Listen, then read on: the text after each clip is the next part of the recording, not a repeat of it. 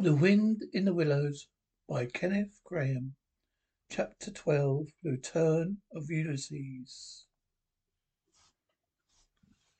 When it began to grow dark, a rat, with an air of excitement and victory, summoned them back into the parlour, stood each of them up alongside his little heap, and proceeded to dress them up for the coming expedition. He was very earnest and thoroughgoing about it. The affair took quite a long time. First there was a belt to go round each animal, then a sword to be struck into each belt, and then a cutlass on it other side to balance it, then a pair of pistols, a policeman's truncheon, several sets of handcuffs, some bandages, sticking plaster, a flask and a sandwich case. The badger laughed good humourously and said, "All right, Ratty, it amuses you. It doesn't hurt me. I'm going to do it all I've got to do with this here stick." The rat only said, "Please, Badger, do you know I shouldn't like to blame me afterwards and say I hadn't forgotten anything?" When all was quite ready, the badger took a dark lantern in one paw, grasped his great stick the other, and said, "Now then, follow me, Mole. First, 'cause I'm very pleased with you. Rat next, Toad last. And look here, Toady, don't you chatter so much as usual, or you'll be sent back as sure as fate." The Toad was so anxious not to be left out, he took up the inferior position assigned him without a murmur. The animals set off. The badger led them along by the river for a little way, and suddenly swung himself over the edge to a hole in the river bank a little above the water. The mole and the rat followed silently, swinging themselves successfully into the hole as they had seen the badger do. But when it came to Toad's turn, of course he managed to slip and fall into the water with a loud splash and a squeal of alarm. He was hauled out by his friends, rubbed down, and ran out hastily, comforted, and set on his legs. But the badger was seriously angry, and told him the very next time he made a fool of himself, he would most certainly be left behind. So at last they were in a secret passage and the cutting out expedition had really begun. It was cold and dark and damp and low and narrow and poor. Toad began to shiver, partly from dread of what might be before him, partly because he was wet through. Lantern was far ahead. He could not help lagging behind a little in the darkness. Then he heard the rat call out warningly, "Come on, Toad!" The terror seized him for being left behind, alone in the darkness. He came on with such a rush that he upset the rat into the mole and the mole into the badger. For a moment all was confusion. The badger thought they were being attacked from behind. As there was no room to use a stick or cutlass, drew a pistol, was on the point of putting a bullet into Toad. He found out what had really happened. He was very angry indeed, and said, "Now this time that tiresome Toad shall be left behind." But Toad whimpered. The other two promised they would be answerable for his good conduct. At last Badger was pacified. The procession moved on. Only this time the rat brought up the rear, a firm grip on the shoulder of Toad. So they groped and shuffled along, with their ears picked up, and their paws on their pistols, till at last the badger said, "We ought to by now be pretty nearly under the hall." And suddenly they heard far away, as it might be, and yet apparently nearly over their heads, a confused murmur of sound, as if people were shouting and cheering and stamping on the floor and hammering on tables. Toad's nervous terrors all returned. The badger only remarked But the verger only remarked passively, There they are going it, the weasels." The passage began to slope upwards. They groped onward. A little further, and then the noise broke out again, quite distinctive. This time very above him, with "Hooray! Hurrah!" they heard, and the stamping on the little feet on the floor, clinking of glasses, a little fist pound on the table. What a time they're having, said Badger. Come on. They hurried along the passage till it came to a full stop. They found themselves standing under the trap door. It led up into the butler's pantry. Such a tremendous noise was going on in the banqueting hall. There was a little danger of their being overheard. The Badger said, "Now, boys, all together." All four of them put their shoulders to the trapdoor and heaved it back. Hoisting each other up, they found themselves standing in the pantry, with only the door between them and the banqueting hall, where their unconscious enemies were carousing. Noise as they emerged from the passage was simply deafening. At last, as the chewing and hammering slowly subsided, a voice could be made out saying, "Well, I do not propose to detain you any longer." Great applause. But before I resume my seat, chewing, I should like to say one word about our kind host, Mr. Toad. We all know Toad. Great laughter. Toad, good Toad, honest Toad. Shrieks of merriment. Only just, only just let me get at him, murmured Toad, grinding his teeth. Hold on, a minute, said Badger, restraining him with difficulty. Get ready, all of you. Let me sing you a little song, went on the voice, which I composed on the subject of Toad. Prolonged a pause. Then the chief weasel, for it was he, began in a high, squeaky voice. Toad! He went a pleasing galley down the street. The Badger drew himself up, took a firm grip of his stick with both paws, glanced around at the comrades and cried, "The hour is come. Follow me," and flung the door wide open. My, what a squealing and a squeaking and a screeching filled the air.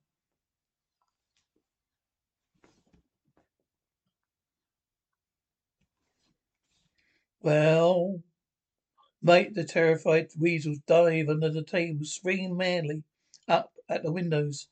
Well, mate, the ferrets rush wildly for the fireplace, get hopelessly jammed in the chimney. Well, mate, tables and chairs be upset, and glass and china be sent crashing on the floor. In a panic, the terrible moment when the four heroes strode wailfully into the room, the mighty Badger, his whiskers bristling, his great cudgel whisking through the air, bow, brick and grim, brandishing his stick and shouting his awful war cry, "A mole, a mole!" Rat, desperate and determined, his belt bulging with weapons of every age and every variety. Toad, frenzied with excitement and injured pride, swollen to twice his ordinary size, leaping into the air, emitting Toad whoops and chilled them to the marrow. Toad, he went pleasuring, he yelled, and pleasure them. He went straight for the chief weasel. They, they were but all four in all. But to the panic-stricken weasels, the whole scene full of monstrous animals, grey, black, brown, and yellow, whooping and flourishing. Enormous cudgels, and he broke and fled with squeals of terror and dismay, this way and that, through the windows, up the chimney, anywhere to get out of the reach of those terrible sticks. The fair was soon over. Up and down the whole length of the hall strode the four friends, whacking with their sticks at every head that showed itself. In 5 minutes the room was cleared. Through the broken windows the shrieks of terrified weasels escaping across the lawn was borne faintly to their ears. On the floor lay prostrate some dozen or so the enemy, on whom the mole was busy gazed in fitting handcuffs. Badger, resting with his labours, leant on his stick and wiped his honest brow. "Well," he said, "you're the best of fellows. Just cut along outside and look after those sentries of yours and see what they're doing. I have an idea that, thanks to you, we shan't have much trouble from them tonight."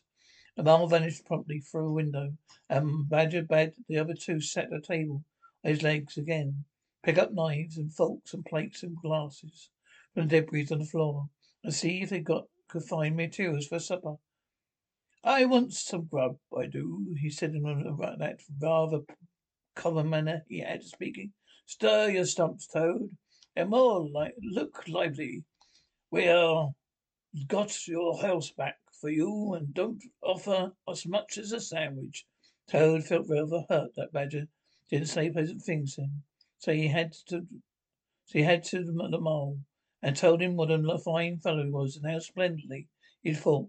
He was rather particularly pleased with himself. The way he'd gone for the chief weasel sent him flying across the table with one blow of his stick. But he bustled about, and so did the rat.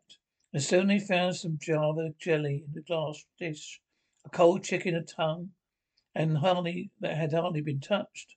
Some trifle and quite a lot of loss for salad. And in the pantry they came upon a basketful of French rolls and any quantity of cheese, butter, and celery. They were just about to sit down when the mole clambered in through the window, chucking, clucking with an armful of rifles. It's all over, he reported. From what I can make out, as soon as the stoats were very nervous and jumping around already, heard the shrieks and yells and uproar inside of the hole. So they threw down their rifles and fled. The others stood fast for a bit, but when the weasels came rushing out upon them, they thought they were betrayed. The stoats grappled with the weasels fought to get away. They wrestled and wiggled and punched each other, rolled over and over till most of them rolled to the river. They all disappeared by now, one way or another. I got their rifles, so that's all right. Excellent and deserving animal, said the badger in his mouth full of chicken and trifle. Now, there's just one more thing I want you to do, Mole. Will you sit down for your supper along of us? I wouldn't trouble you, only I know I can trust you to see a thing done. I wish I could say the same of everyone I know. A slick rat, if he wasn't a poet. I want you to take those fellows on the floor. They're upstairs with you, and have some bedrooms cleaned out, tied out, and made really comfortable. See, they're swept under beds and put clean sheets and pillowcases on. Turn down one corner of the bedclothes, just as you know it ought to be done, and have a can of hot water and clean towels and fresh cakes of soap put in each room. And you give them a licking apiece. If any satisfaction to you, put them on the back but out by the back door. We shan't see them any more of them, I fancy. And then come along and have some of this cold tongue. It's first rate. I'm very pleased with you, Mole. The good-natured Mole picked up a stick, formed his prisoners up into line on the floor, gave them orders, quick march, and led his squad off to the upper floor. After a time, he appeared again, smiling, said that every room was ready, as clean as a new pin. I didn't have to collect them either, he added. Thought on the whole, they had licking enough for one point night. Weasels, when I put the point to them, quite agreed with me. They said they wouldn't think of troubling me. They were very penitent, and said they were extremely sorry for what they had done. But it was all the fault of Chief Weasel and Stoats, and never, if ever could do anything for us at any time to make up, we only got to mention it. So I gave them a roll apiece and let them out at the back. And off they ran as hard as they could. Then the mole pulled his chair up to the table, pitched into the cold tongue, Toad, like the gentleman he was, but always jealousy from him, and said heartily, "Thank you kindly, dear mole, for all your pains and troubles tonight, and especially for your cleverness this morning." Badger was pleased at that, and said, "There, spoke so, my brave Toad." They finished their supper to great joy and contentment, and presently retired to rest between clean sheets, safe in Toad's ash, residential home, run back by a matchless fella, consummate statutory, and a proper handling of sticks. Following morning, Toad, who had overslept himself as usual, came down breakfast disgracefully late. Found on the table a certain quantity of eggshells, some fragments, cold and livery toast, a coffee pot, 3 fourths empty, and really very little else, which did not tend to improve his temper, considering, after all, it was his own house. Through the French windows of the breakfast room, you could see Mole and the water rat sitting in the wicker chairs out on the lawn, evidently telling each other stories, roaring with laughter, and kicking their short legs up Near the Badger, who was in an armchair deep in the morning paper, merely looked up and nodded when Toad entered the room. The Toad knew this and his man. He sat down and made the best breakfast he could, and merely observing to himself he could get square with the others sooner or later. When he was nearly finished, the Badger looked up and remarked rather shortly, "I'm sorry, Toad, but I'm afraid there's a heavy morning's work in front of you.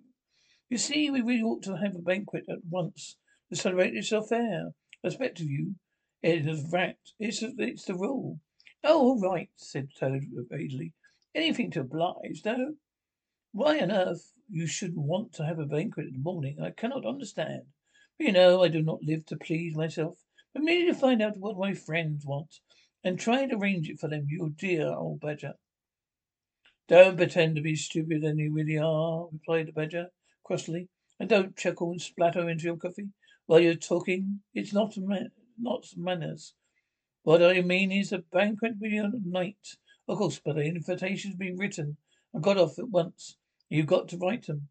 Now sit down at the table. There's stacks of letter paper on it, with total at the top in blue and gold. Write invitation to all our friends. If you stick to it, we shall get them out before luncheon. I bear in mind too that take my share of the burden. I order the banquet." "What?" cried Toad, dismayed. "Me stop indoors and write a lot of the rotten letters on a jolly morning like this?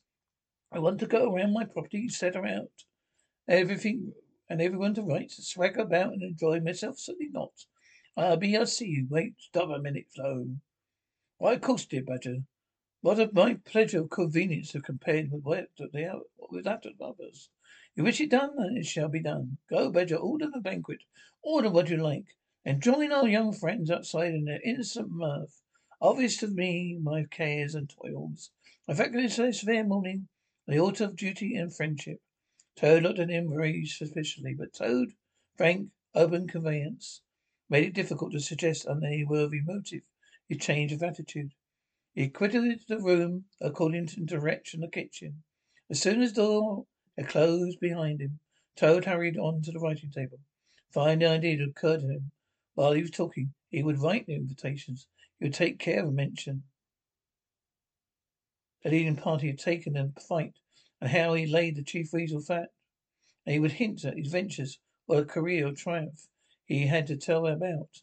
On the flying leaf, he would set out a sort of program of entertainment for an evening, something like this, as he sketched it out in his head. Speech by Mr. Toad. There'll be other speeches by Toad during the evening, addressed by Toad. So masters our prisoner system, the old ways of old England, horse dealings and how to deal, probably his rights and duties, back to land, a typical English squire, sung by Toad, composed by himself, other compositions by Toad, who will be sung in the course of the evening by the composer. Idea pleased him mightily. He worked very hard and got all the letters finished by noon. At which hour he reported to him there was a very small, rather bedraggled weasel at the door, inquiring timidly whether he could be in service to the gentleman. Toad swaggered out and found it was one of the prisoners previous evening. Very respectful, anxious to please. He patted him on the head, shoved a bundle of invitations in his paw, told him to cut along quick, and deliver them as fast as he could. If he liked to come back again in the evening, perhaps there might be a shilling for him. Or again, perhaps there mightn't. The poor weasel seemed really quite grateful, hurried off eagerly to do his mission.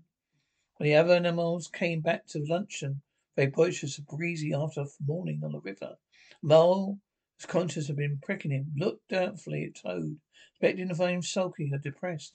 Instead, he was so uppish and inflated, and Mole began to suspect something while Rat and Badger exchanged significant glances.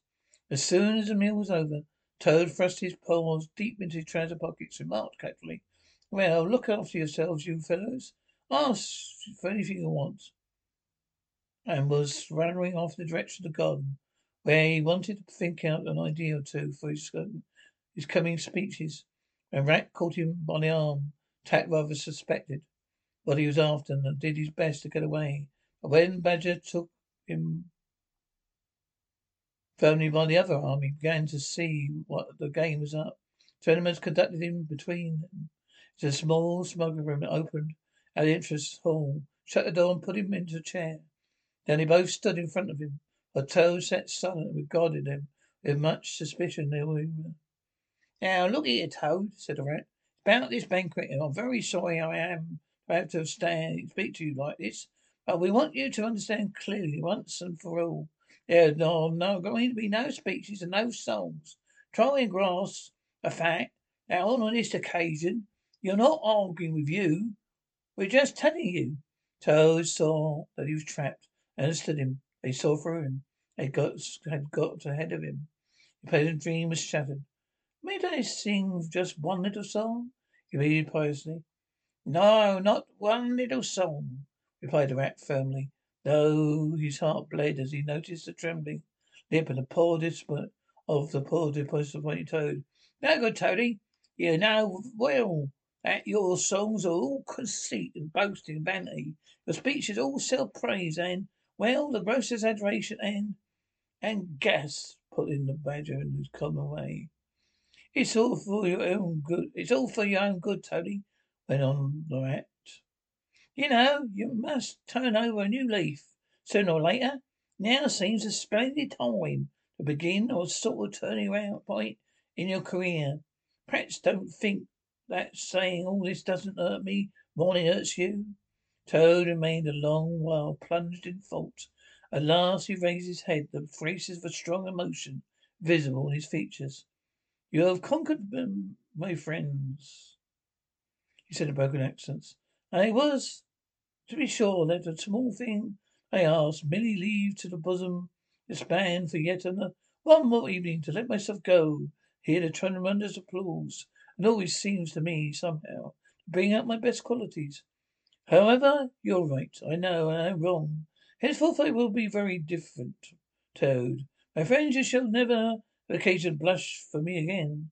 Oh dear, this is a hard world. Pressed his handkerchief to his face, left the room with faltering footsteps. Badger, said the rat, I feel like a brute. I wonder what you feel like. Oh, I know, said the badger gloomily. But the thing that had to be done. This good fellow has to live here and hold his own. Be respected. Would you have him a common laughing stock, mocked and jeered by stoats and weasels? Of course not, said the rat. And talking of weasels, it's lucky we came upon a little weasel just as you setting out with Toad's invitations. Expected something from what you told me, and had a look at one of the two. They are simply disgraceful. I confiscated the lot, and the good old mole is now sitting in the blue boudoir, filling up plain, simple invitation cards.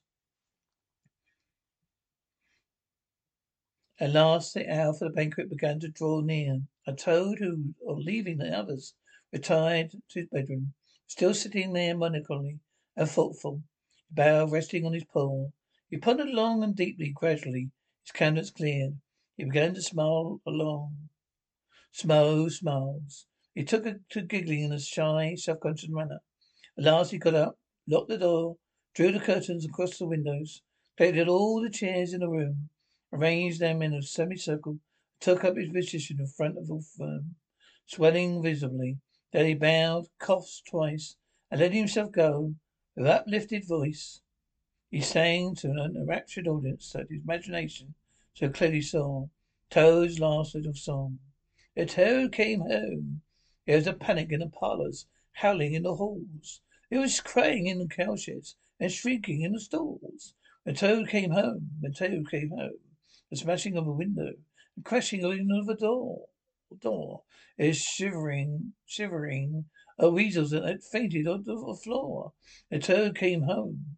Bang go the drums, the trumpeters are tooting, the soldiers are saluting, the cannon they are shooting, the motor cars are hooting as the hero comes.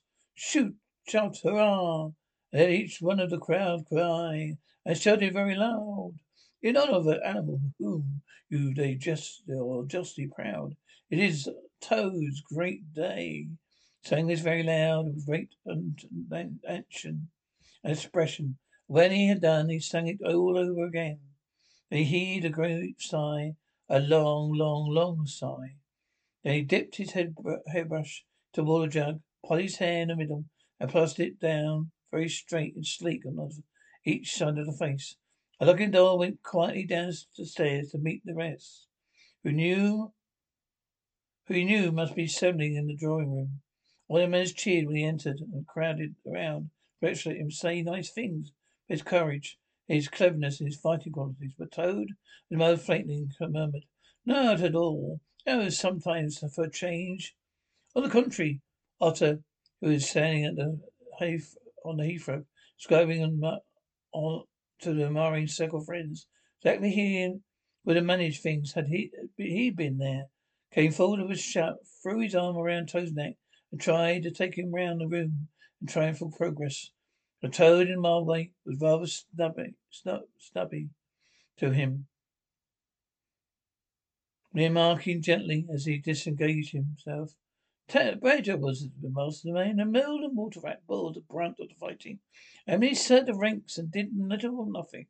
Mills was evidently puzzled and taken aback by the suspected attitudes of his.